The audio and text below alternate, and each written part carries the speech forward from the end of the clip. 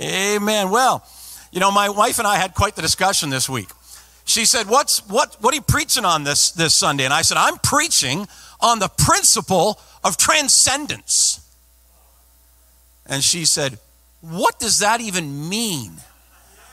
She goes, you know, when I hear that word transcendence, I just tune right out. I'm like, I don't even want to know what you're going to say when I hear that.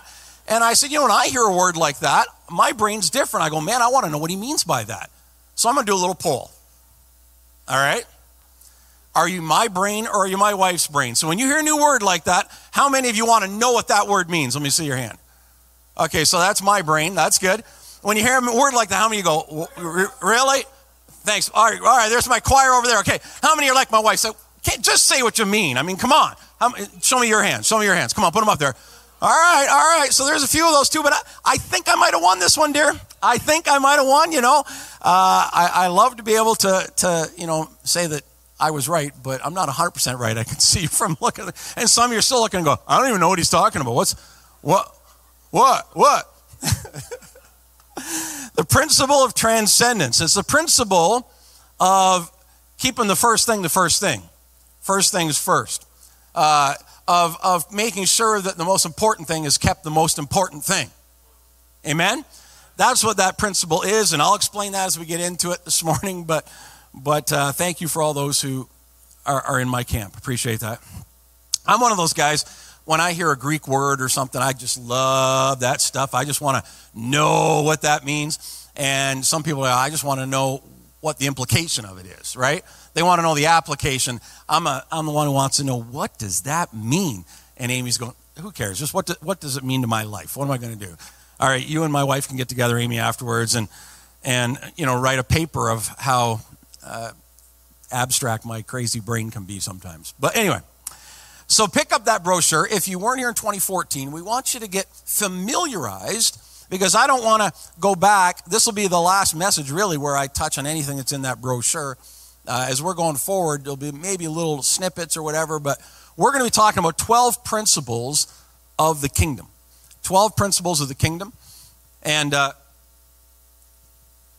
these are principles that you can apply in your life. It'll be very practical. You can apply them in your life. You can apply them where you work. You can apply them where you serve. You can apply them where you volunteer. You can apply them in your family. You can apply them anywhere. And you don't even have to use the scriptural references and concepts that are attached to it. And because the person may not, as soon as you might say it's in the Bible, they might go and tune out. But you don't even have to do that. You can still talk the principle without them even knowing it's from the Word. How many know that's pretty cool? And these principles, when we build our society, our community, our families, our church on these principles, we literally are bringing the kingdom of heaven to this earth. That we are literally seizing a hold of God's heart, God's passion, God's intent, and we're releasing that everywhere that we go.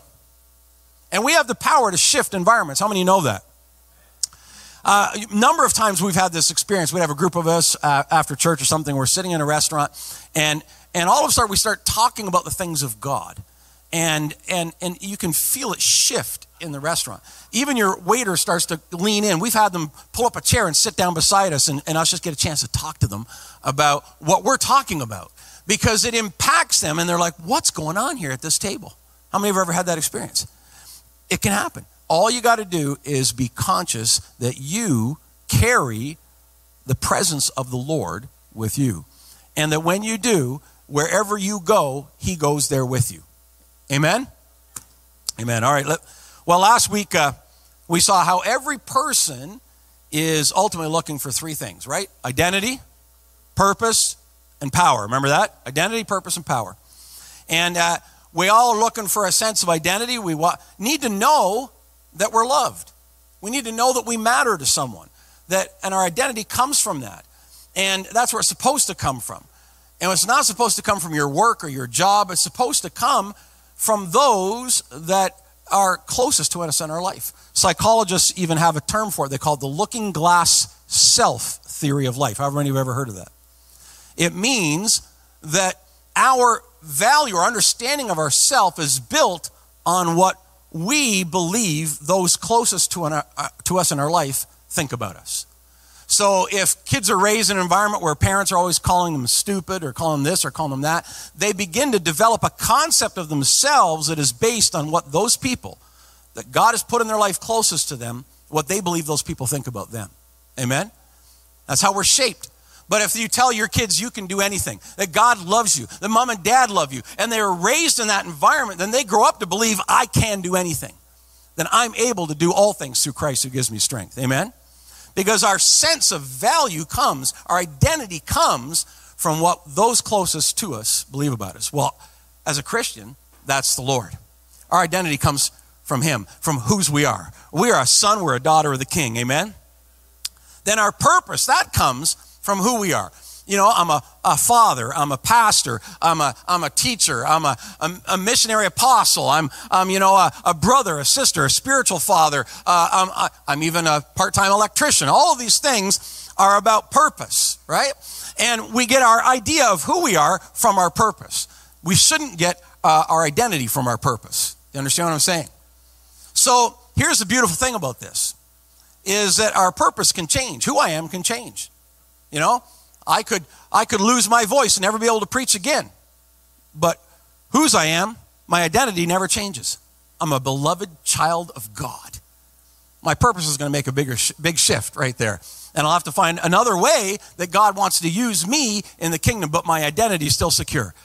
So my life doesn't fall apart when I retire. My life doesn't fall apart when something shifts, when my health changes or anything, because my identity is in him. Amen? Hallelujah. And man, if you don't get this, everything else I talk about is not going to make any sense to you at all. So we got to start with this. Amen? And then the final part is power. And when I talk about power, I don't mean the excessive power, but all of us want power over our lives. That's why we try to have power over what we eat, power over decisions we make through the day, or over our timelines. And you know how frustrating it is when it seems like life is dictating to you instead of you dictating to it? When your time isn't your own, have you ever felt those frustrations? It's because we all want somehow to have some semblance of power in our life, of empowerment in our life, right? And so that comes from making the right decisions and connections in life, right? We always say, Desert Stream, it's about whose you are, who you are, and to whom you're aligned. So alignment is what gives you power. One of the drives in us to marry is to have a family, to have power over our future, over the generations to come. We get an incredible sense of importance and strength when we have family and we watch that family grow and have family. And there's nothing greater than, I can tell you right now, than having 12 grandkids. Hallelujah. You want to talk to a guy who feels powerful? I have 12 grandkids. There's no greater power on earth than that, having 12 grandkids. And all the grandparents in the place said, I know. And all those that, don't have as many as me are slightly jealous, I know. But you have to deal with that. Take that to Jesus, have a talk with your kids, tell them to pull up their bootstraps, that you need more. You need to catch up to Pastor Kevin, whatever you got to do. But there's such an empowerment in my spirit because I know that the legacy of Christ is going on to another generation and that it's going to fill the earth through 12 great and glorious grandchildren. Amen? Hallelujah. So now we get to the first principle of 12 that we're going to talk to this morning. That was just recapping last week. So here we go to number 1. And it's that principle, as I said, of transcendence. It's the principle of first things first. Matthew 6:33 is our passage today. And it says, but seek first the kingdom of God and his righteousness, and all these things shall be added to you. I'll say it again. But seek first the kingdom of God and his righteousness, and all these things shall be added to you. So what is transcendence? It's the principle of discerning and living according to what is most important. It's about keeping the most important thing, the most important thing. About keeping the first thing, the first thing. Does everybody understand what I'm saying? That is what this principle is all about. And it's the foundation of all the kingdom principles. It's the principle of keeping the kingdom the most important thing. And, in the Church of Jesus Christ, it's so easy for us to get distracted and put other things first. I've seen entire church splits over things that don't mean a hill of beans in eternity. I'm serious. We had a couple leave our church in the first church we were in because, you're not even going to believe this, but a guy had built on a side road whose backs of their properties were adjacent to our property, and we had a huge, big field in behind our church that we weren't using for anything except to play sports and stuff on. And this guy had a business where he served, and he had big freezer units, and he delivered ice to all the different businesses and stuff. You know, when you buy bags of ice, all that kind of stuff, so he did that. So he built a brand new warehouse, and he built it too close to our property line. That's right, he did. And so one of the guys in the church board noticed that it seemed awful close, and so we got a survey done, and sure enough, he was like literally 6 inches from our property line. He's supposed to be something like 8 or 9 feet with a commercial business, right? So anyway, so we had we went to the city and said, you know what? Come on, guys. How did you give him a building permit when he's clearly not inside his property lines? This is on you.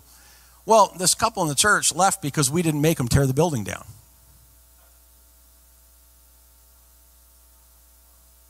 There's a real kingdom principle for you. Yeah, grace just goes right out the window when it comes to property. We got to stand up for our rights. We got to make him take that building down. No, we don't have to make him take the building down. And instead, he apologized, and he gave some money to the church because now the land becomes his, and we redrew the property line, and we got over it. Everybody say, get over it. Hello. More than just a good Don Henley song from the Eagles. It's get over it. And that's what we did. And it's because God's grace and the message of the kingdom is more important than that chunk of land that we weren't even using. Right? But they left the church over it. I've seen people leave the church over the color of the carpet. I've seen people leave the church because the music's too loud. I've seen people leave the church because the preacher's obnoxious. That's probably what's happened at Desert Stream here more often than not. But, you know, everything you can think of.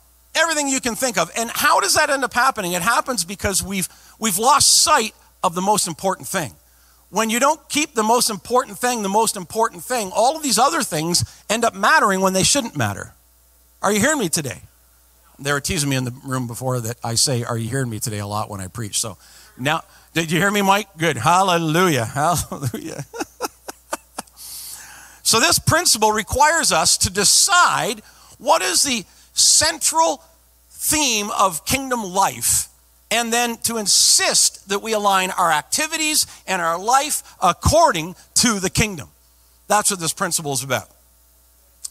It is, if you were looking up the dictionary, the definition we're looking at has been bumped down over the years. It's now the 4th definition, but it used to be the 1st. If you read the dictionary now, but what does transcendent mean? You're going to see exceeding usual limits. Oh, we could maybe use that one, but that's not really what we're talking about. Or extending or lying beyond the limits of ordinary experience. Or in Kantian philosophy, whatever that is, being beyond the limits of all possible experience and knowledge. Or being beyond comprehension. Or transcending the universe or material existence. But that's not the definition we're talking about. Old English definition is universally applicable or significant, as in something that matters to everything else. It transcends every aspect of life. Do you get what I'm saying today? Notice that I caught myself. I didn't say, do you hear me?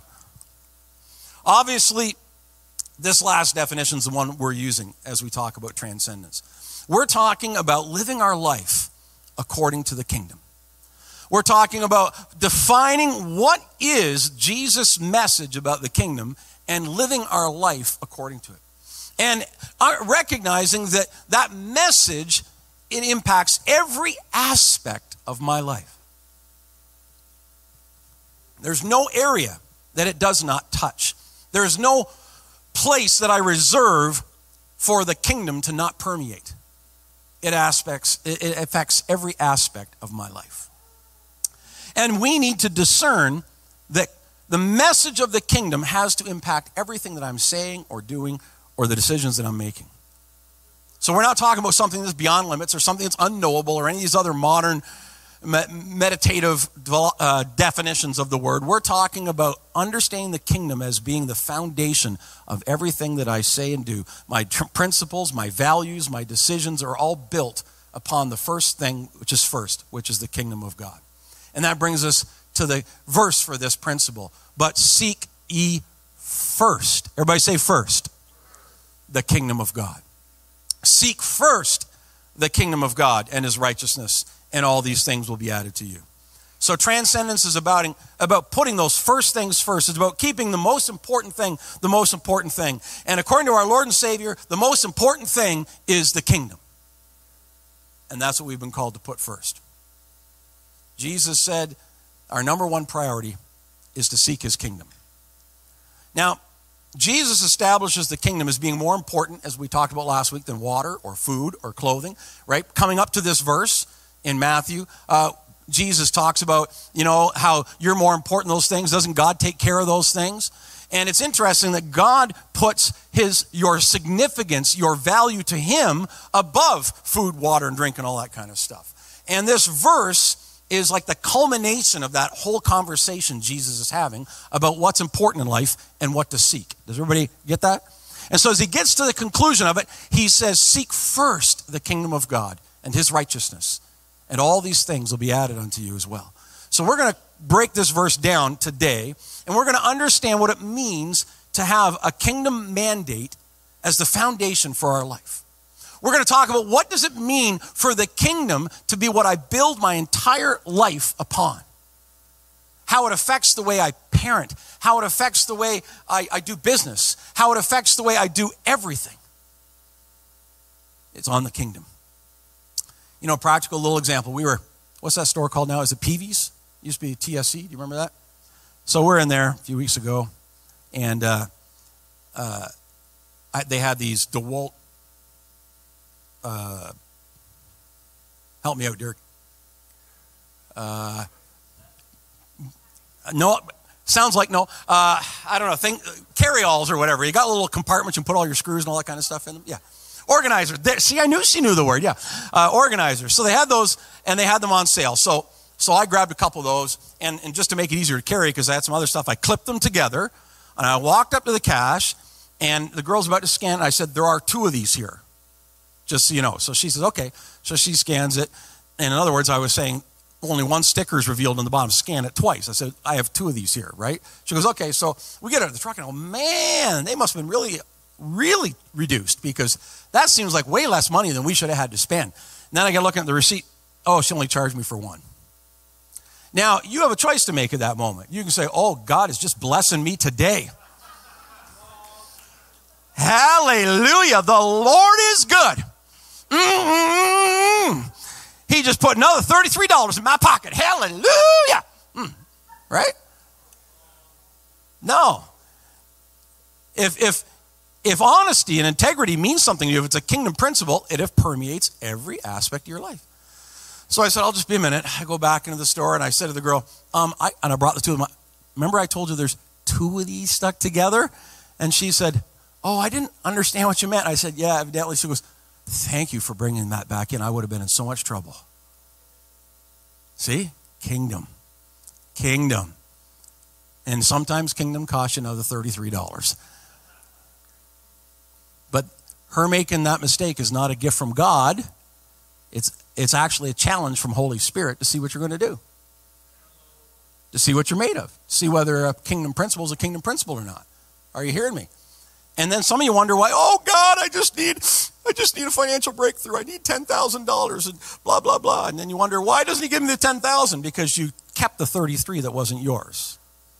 That's why. Hello? Doesn't he say in the Bible, if I can trust you with little things, hello, I can give you big things. You see how the kingdom works? All right. Got your attention yet? All right. Good. Okay. So let's unpack this verse. Matthew 6:33. First word. Everybody say, first word. Charades, first word. Seek. Seek. Everybody say seek. He says, seek first the kingdom of God. Seek. The first word we're going to break down is seek. What does that mean? Well, it comes from the Greek word zeteo. Zeteo. And it means to seek as related to searching for something and actually finding it. It's to strive for something, to look for something, to be focused on something. It doesn't mean seek in a passive sense, in the sense that, well, I'm just seeking enlightenment, and you're going up on a mountain and you're just, that's not what the Greek word means. It means to actually actively focus your attention on going after this thing. That's what it means to seek, to seek. It's interesting that Jesus used the word zeteo for seek in this passage rather than another Greek word, which is peneo. And that means to hunger or thirst, like as the deer pants for the water, so my soul hungers after you. But that's not what he says here. He doesn't say to seek it in the sense that we need it to hunger and thirst for it. No, he's saying seek it as going after it, as if you would hunt something down and track it down. This is what you're supposed to do with the kingdom of God. And so he's emphasizing for us that we are supposed to pursue the kingdom of God. Pursue the kingdom of God and not the needs of this world. Seek first the kingdom of God. So that second word, let's look at that one first. So we got down what seek means. What does first mean in this passage? Well, first is a Greek word, and there are many words for first or one in number one in the Greek language. But this one that he uses is the word protos. All right? And it means priority within an order. It's the same word that's used to describe an apostle. An apostle is a proton. It is the one that is first in order of going first, as Ken Gill likes to say. It's not about being first, it's about going first, right? And so it means first in order of sequence, first in order of series. And protos implies that it's first and there are other things that come after it. That's what the word means. So we're supposed to seek first the kingdom. So there's the implication in that word first that we go after this first, and then there'll be other things that will follow after. All right? Does everybody understand that? So that's what this is talking about. Jesus was the firstborn. It's the same word used there in that passage in Colossians. Jesus is the firstborn of all creation. So that means that Jesus was the first, and that you and I will be all the ones that will come after him. That in the same way Jesus rose from the dead, we will rise from the dead. In the same way Jesus is seated at the right hand of the Father, that he's the firstborn of all creation, we're all spiritual children who will come after him. He's first, we follow in sequence. Does everybody get what that word means? All right. We're making some good progress here. But now we're into the heart of the matter. As Wayne Levy likes to say, the heart of the matter is the matter of the heart. But we're in the heart of the matter here. Seek, zeteo, first, protos, now that word kingdom. Kingdom. We talked about this a couple weeks ago, but the Greek word is basileus. And you know, it's in English, you'll hear fortress is often called a basilica or a structure, a big mighty fortress. Well, that's based on this Greek word, right? And what it literally means, though, is it means ruler or king or kingdom or rulership or authority. It actually doesn't mean a place. Its first meaning is not a place. And we talked about the passage in Scripture where the man went to get a kingdom and then he came back. He was going to get authority so that he could come back and rule over the people that were already in his jurisdiction. He needed the authority, the basileia, to be able to execute authority and rulership in his area. That's what this word's talking about. And it's the same word that's translated from the Hebrew, Genesis chapter 1, verse 26, mamlaka, which means dominion. So it's authority. So when man was given dominion over the garden, it didn't mean that it was his to, do with what he wanted to. As in I see some Christians who don't care about the environment. And we should care about the environment more than anybody. Uh-oh.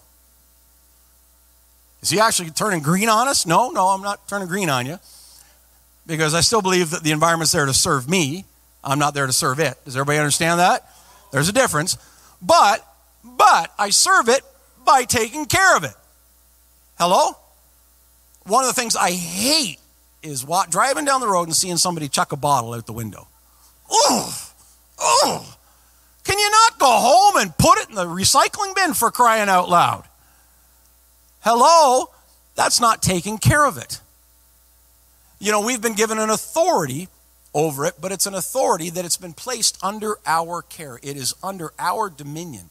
It is to be subject to us. And that means also we're supposed to take care of it. Similar word would be used as parents. You're supposed to have authority in your home with your children. That doesn't mean you can neglect them, abuse them, take them for granted or anything else. It means that they're under your authority and under your care, under your dominion. Amen? Is everybody tracking with me? You're awful quiet here this morning. Okay. So, Jesus is referring then to the governmental authority that you and I are to have in the kingdom. That the kingdom is about us having authority and dominion. And you know, we used to have so much more of that in our culture in the West than we seem to have now. And a lot of that, I think, is because we abdicated that role. We gave it over to government. Government brought in, for example, universal health care. Why? Because a guy named Tommy Douglas was passionate that no person should ever go in this country untreated. And he was a son of a preacher, loved the Lord. And so he brought forth in Parliament a plan to make sure that every person had health care because it was a kingdom principle for him. And so as a result, though, we end up as a government taking care of those needs, and then the church backs away, even though the church is the one that got it started in the first place. And there's so many areas of society that we've done that. We've just given it over to the government. And what ends up happening is when you just give it over, and I'm not saying it's wrong for the government to have it or to have health care or anything else. It's all good. But what I'm saying is we have to make sure that we as people keep the kingdom first. That we're still the ones that people see as being able to help them and direct them to whatever service or whatever need they have. In fact, we're as a city right now working on a program called NeighborLink. And we hope to have it rolled out by September of 2023. And NeighborLink is going to make the kingdom, the church in the city of Belleville, the hub for all kinds of different needs, and we can direct them to where they need to go. They'll call us first. Isn't that going to be exciting? And we'll be the one that does everything from, helping the single mom who needs to know how do I find a daycare? How do I find help for this? How do I get this? How do I get that fixed in my house? Whatever. They call NeighborLink, and NeighborLink resources them. Because in our churches, we have all kinds of resources. We just need to coordinate them. And it'll be about coordinating everything that's in every pew in every church in this city, putting it together and being able to meet the needs of people in our community. Isn't that awesome? Come on, that's good stuff, isn't it? Hallelujah. It's really good stuff. And so you'll hear more about that over the next year as we roll that out. And I'm glad that Mark's been confessing that we are a volunteer-rich church because we're going to need lots of volunteers to help make that happen in our community. But I think it's the will of God. Praise the Lord. So, next word, righteousness. And that's the word dikaios. And this is actually a legal term. It's not a religious word. And it speaks about, we tend to think when we hear the word righteous, we think purely, holy, right? A person's righteous. They're a person that's upstanding and pure and holy. But that's not actually what this word, dikaios, means. What it means is to be in proper alignment. So when that word is used in the New Testament, it's used about aligning yourself. So what this is actually saying is seek first the kingdom of God and his righteousness. In other words, and to be in alignment with his design and his plan and his purpose for your life. It's about alignment for your assignment. You have to have alignment before you pick up your assignment. And if you try to do the assignment without alignment, you're going to get yourself defeated. You need alignment. You need to be in his righteousness, aligned with who he is and his purpose for yourself in order to be successful. Okay, so last one, things. This one, when I discovered this, it literally blew my mind. Now remember, this passage in context, as we talked about last week, is the culmination of Jesus talking about not worrying about, what you're going to eat or drink or what clothes you're going to wear, because aren't even the lilies of the field arrayed more splendidly than that, than anything in Solomon's temple, right? You guys remember that? All those verses, if you read up to it. Now we get to this, and he says this word things. And this is the Greek word thesauros. And do you know where else that word appears in the Bible? It appears in the gospel story of the birth of Jesus Christ. And it is the word that is used to describe the gifts the Magi brought to Jesus. Now, if that doesn't just pop something in your neurons, Jesus is saying, don't worry about food and clothing and drink. Seek first my kingdom. You'll have all those things. And he goes, and all these other things will be added to you. And the word is the word of the gifts that were brought to Jesus. In other words, they're not things that you need. They're just things that are going to bless you. He's saying if you seek first the kingdom, not only will your needs be met, but I'll be able to bless you beyond imagination. That is mind-blowing, but that's what the scripture is saying. See, we have so many English words that are boring. Thing. And all these things will be added unto you. Really? Could we not say more than things in English? How many know the Bible wasn't written in English? Right? You know, that it was written in Hebrew, Greek, and Aramaic.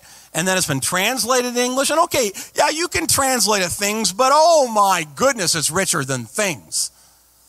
God is saying to you that if you'll seek me first in my kingdom, I'm going to take care, and I'm going to be able to bless you with all the rest of this.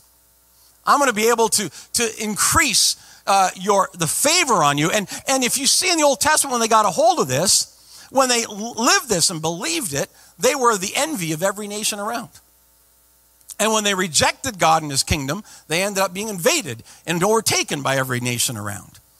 And I believe God's telling us the same thing. If we would seek first his kingdom, he'll take care of all those things, right, that he told us not to worry about, and he'll be able to bless us as well. Hallelujah. So, what's our kingdom mandate? Here it is.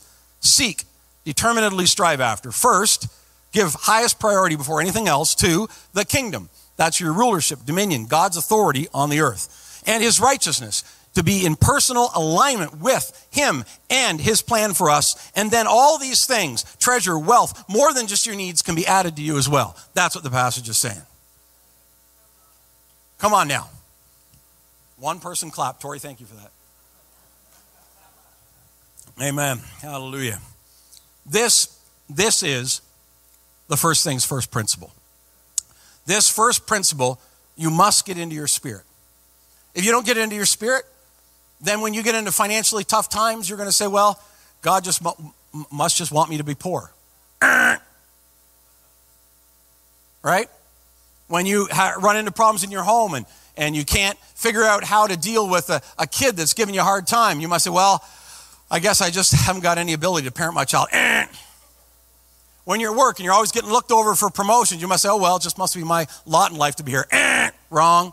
I mean, it goes on and on and on. If you don't get this down as your first principle, then you're going to live way below who God called you to be.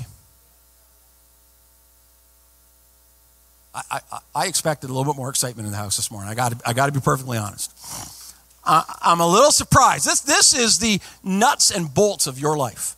This is what God has ordained us to be. And there's so many scriptures. I could throw verse after verse after you. Just read in Deuteronomy. You're to be the head and not the tail. You're to be the lender, not the... Oh, but he didn't mean that literally. Yes, he did, actually. Yeah. But we've become so accustomed to living below our potential that we follow along in these worldly sequences and we do not access all that God has for us. You know, one of the things that Wayne taught me years ago about Jewish culture is you wonder, how do they prosper? How have such a small percentage of the world's population? I think the Jewish people of the world are less than 1% of the world's population. And yet they're like 50% of the Nobel Prize winners. They are some of the highest percentages of CEOs and CFOs and major corporations in the world. How does this happen from 1%? How? It's because they live according to biblical principles, which are kingdom principles. Jesus came to restore the kingdom, right? To put it back the way he intended it to be. They've studied how he intended it to be in the first place, and they live according to it. So you say, well, what does that look like? So in many Jewish families, here's what they do. So when I'm looking to get my first mortgage, my first house, and they realize a kid that's 21 years old or 22 hasn't saved up enough to buy a house, right? So in the Jewish tradition, I would borrow it from my grandparents because they're in their 70s and 80s and they've amassed great wealth and they're able to lend it to me. And then I make the payments back to my parents.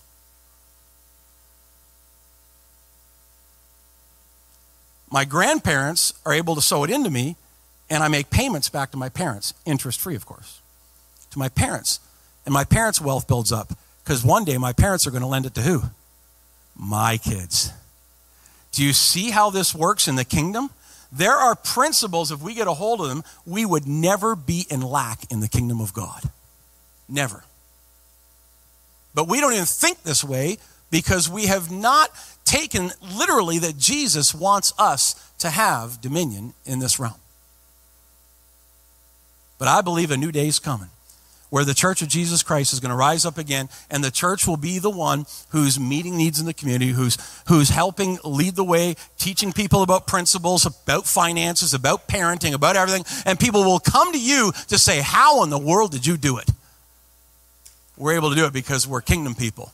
We have kingdom principles. Amen? And the first principle is the principle of transcendence, of keeping the kingdom. The first thing, the most important thing, keeping it first. Hallelujah. So how do I live this out? I'm going to close with this morning. How do I live out kingdom principles? The principle of transcendence. Well, first you need to determine what are the ultimate issues in life, right? What's most important? What are your core values that we talked about? And then you need to establish priorities around those values. So you can say, for example, my core value is that we as a family are together every night and have dinner together. But if you have your kids enrolled in 95 things and you're always going in 19 different directions, that's never going to happen. So you're making a decision that violates your core value. Are you saying our kids shouldn't play sports? Not saying that at all. I'm just saying you need to establish your values and then make decisions according to them. Amen? And then that requires then some strategic planning. You need to plan. You need to say to yourself, what are we going to do? Are we going to use daycare, or is mom going to stay home? Or is dad going to stay home and mom goes out and work? I don't know. Whatever your situation is, but you've got to make decisions and then order your life according to them. Don't avoid these conversations. Dive into these conversations because they determine the outcome of your family.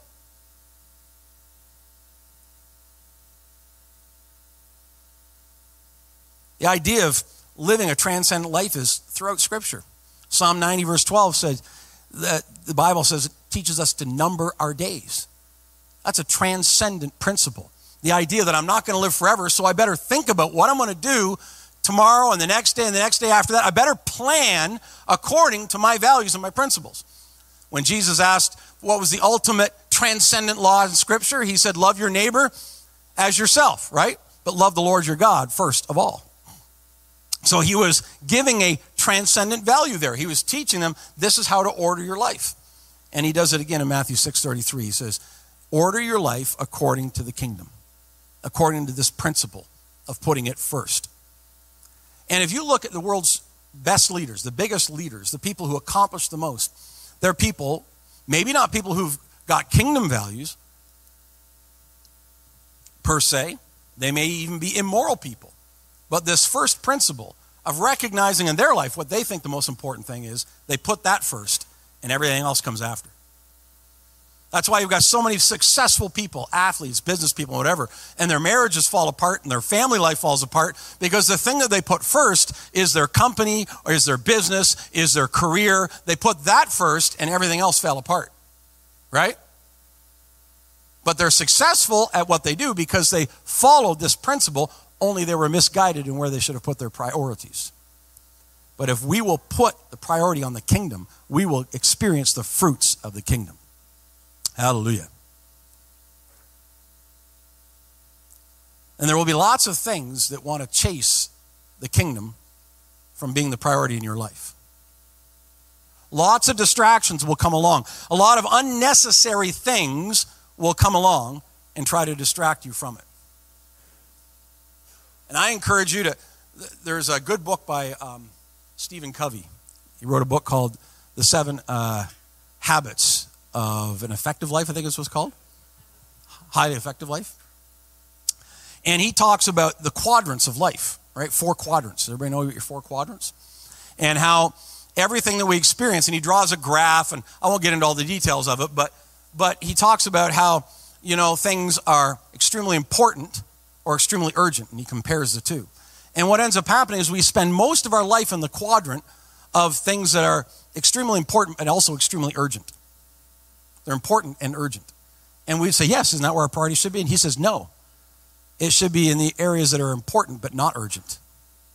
That's where we should spend our focus, our energy. So in other words, urgent would be your child's in a car accident and it's important that you take care of your child, and it's urgent because they're in an accident. So you're gonna go there, and that quadrant's gonna go there, and you're gonna focus in on that to help your child in that time.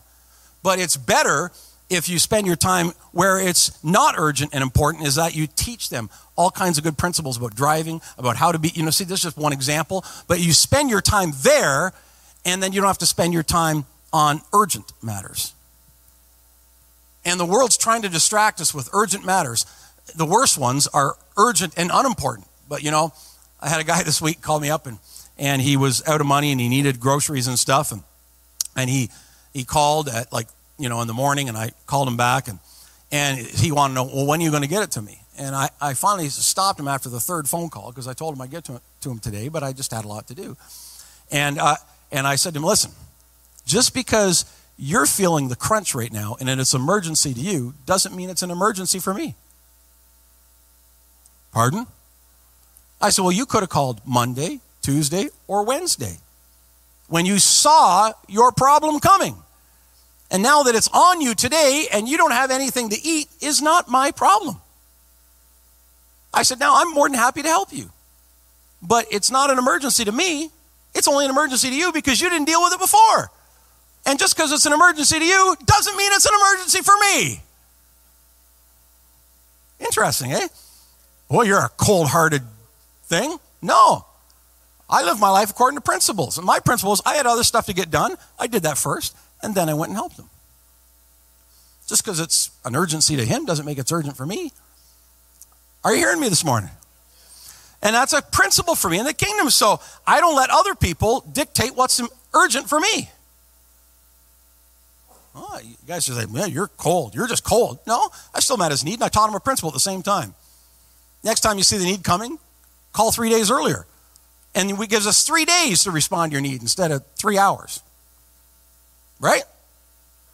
Taught him a good principle. All right, I don't have time to go through all this other stuff. There is just so much about this principle. But when a church gets these principles down,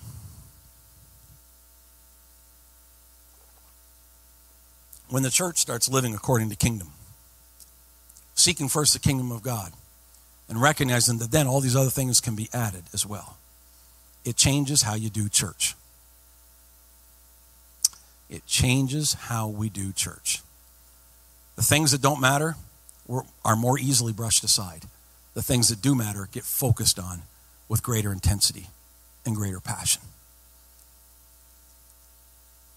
We're able to define what is most important and keep that first and most important.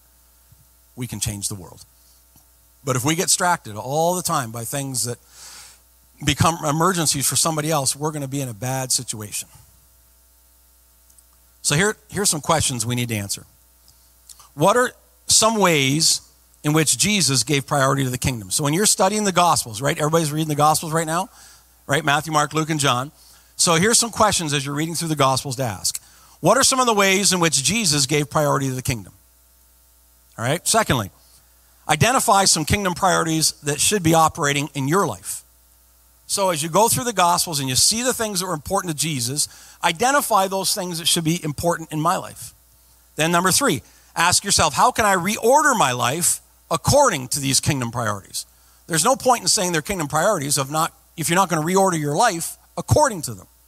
Then number 4, in what area of my life am I presently doing well aligning with kingdom priorities? So look at it, say, yeah, I've made, say, for example, being with God's people on Sunday is a kingdom priority for me, and I'm there, and I'm doing well at that. But maybe studying the Word every day is a kingdom priority for me, and I'm not doing well at that. And so ask, what am I doing well, and celebrate it. Then ask yourself, finally, what are some areas of kingdom priority that are important to me that I'm not doing well, and step up to the plate and change it.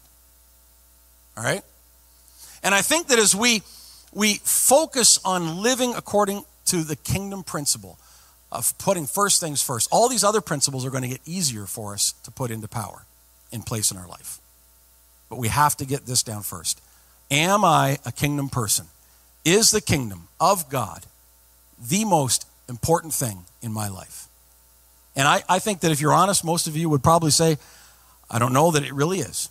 I mean, God's important, but I never really saw God's mandate or God's kingdom as being the first priority, and so I need help with that. I'm going to have help to realign myself according to the kingdom. If the kingdom is your first priority, then when pastor says we have a need here financially, it's not going to be a problem for you to want to give to it. Just a practical thing. If the kingdom is your priority, you're going to say, we need volunteers, I'll be there. If it's a kingdom priority, we say, look out in the city, we say there's a need. We're doing this neighbor link, then I'll be there. If a kingdom is what is important to us, we'll order our family, our home, everything around the principles of the kingdom. That's what we'll do. Amen? Stanley, this morning, time has run out. It's almost 22.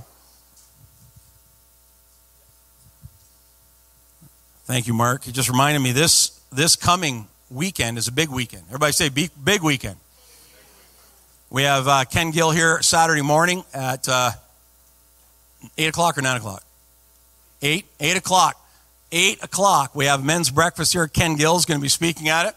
Then next Saturday at prayer at 6, Ken's going to be with us for prayer. And if you haven't come to a prayer on Saturday night and called on God for the church and for his kingdom and for his people, Ken's going to come and he's going to pray with us. He's going to lead us in prayer. He's going to teach us some things about prayer. It's going to be an awesome night together on Saturday night. Then he's going to be speaking here on Sunday, and we don't want you to miss out on it. So, for those who are watching online, I know online's good, and we introduced it because we know a lot of people want to check us out before they come and see us in person, and that's all good. But it's no substitute for being here in person. So if you're not on holidays, if you didn't book it out and you're not in, Nova Scotia or Greenland or some other place, then be here. We want to see you here because we want to celebrate with you in person. Amen? We want to have you here with us. Praise the Lord. Let's close. Father, we just thank you so much for the kingdom of God has come. Jesus Christ has come, and he is establishing his kingdom here on earth, and he's doing it through the kingdom authority that he was received from the Father and is given to us. Jesus said, all authority I've received from the Father, and I give it unto you. So, Father, we take that transference of authority from our Master Jesus, and we recognize that, God, you've given us a call to carry on the work that Jesus began when he came to this earth. And, Father, we thank you, Lord, that God, you have called us by name. You've identified us as your sons and daughters, and that, Father, as a result of that, we are a royal priesthood, a holy family. We are a peculiar people. And, Father, we have been called by you in Jesus' name. And Father, we thank you, Lord, that you've given us the keys to the kingdom. And Lord, we take them today and we exercise that authority in Jesus' name. Amen. Amen.